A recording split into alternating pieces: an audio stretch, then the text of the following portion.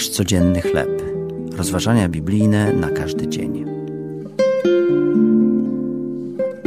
Długa gra. Tekst autorstwa Tima Gustafsona. Na podstawie drugiej Księgi Mojżeszowej, rozdział 5, wersety od 1 do 9. Gdy w kraju Tun nastąpił przewrót polityczny, wojsko zaczęło terroryzować chrześcijan i zabijać ich zwierzęta domowe. Jego rodzina po utracie swojego życiowego dorobku rozproszyła się po różnych krajach. Tun przez 9 lat przebywał w obozie dla uchodźców, z dala od swoich najbliższych. Choć wiedział, że Bóg jest z nim, podczas rozłąki zmarli 2 członkowie jego rodziny, co bardzo go przygnębiło.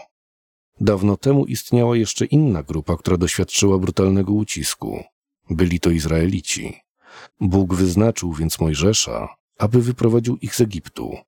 Zgodził się, by to uczynić, ale niechętnie.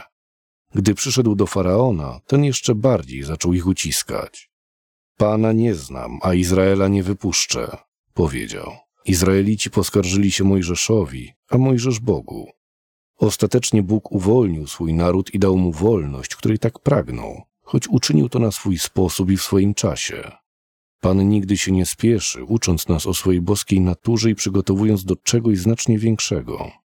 Tun dobrze wykorzystał swoje lata spędzone w obozie dla uchodźców, otrzymując tytuł magistra w szkole biblijnej w New Delhi. Obecnie jest pastorem wśród swoich ludzi, uchodźców takich jak on, którzy znaleźli nowy dom.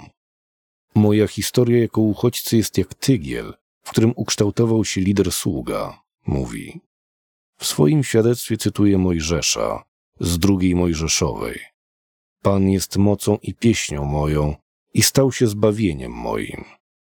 Dzisiaj Bóg jest również i naszym obrońcą. Jakie pytanie masz do Boga? Czy zaufasz Mu, że dotrzymuje słowa? Ojcze Niebieski, mogę zawsze na Tobie polegać. Wybacz mi, gdy tracę z oczu tę prawdę. To były rozważania biblijne na każdy dzień. Nasz codzienny chleb.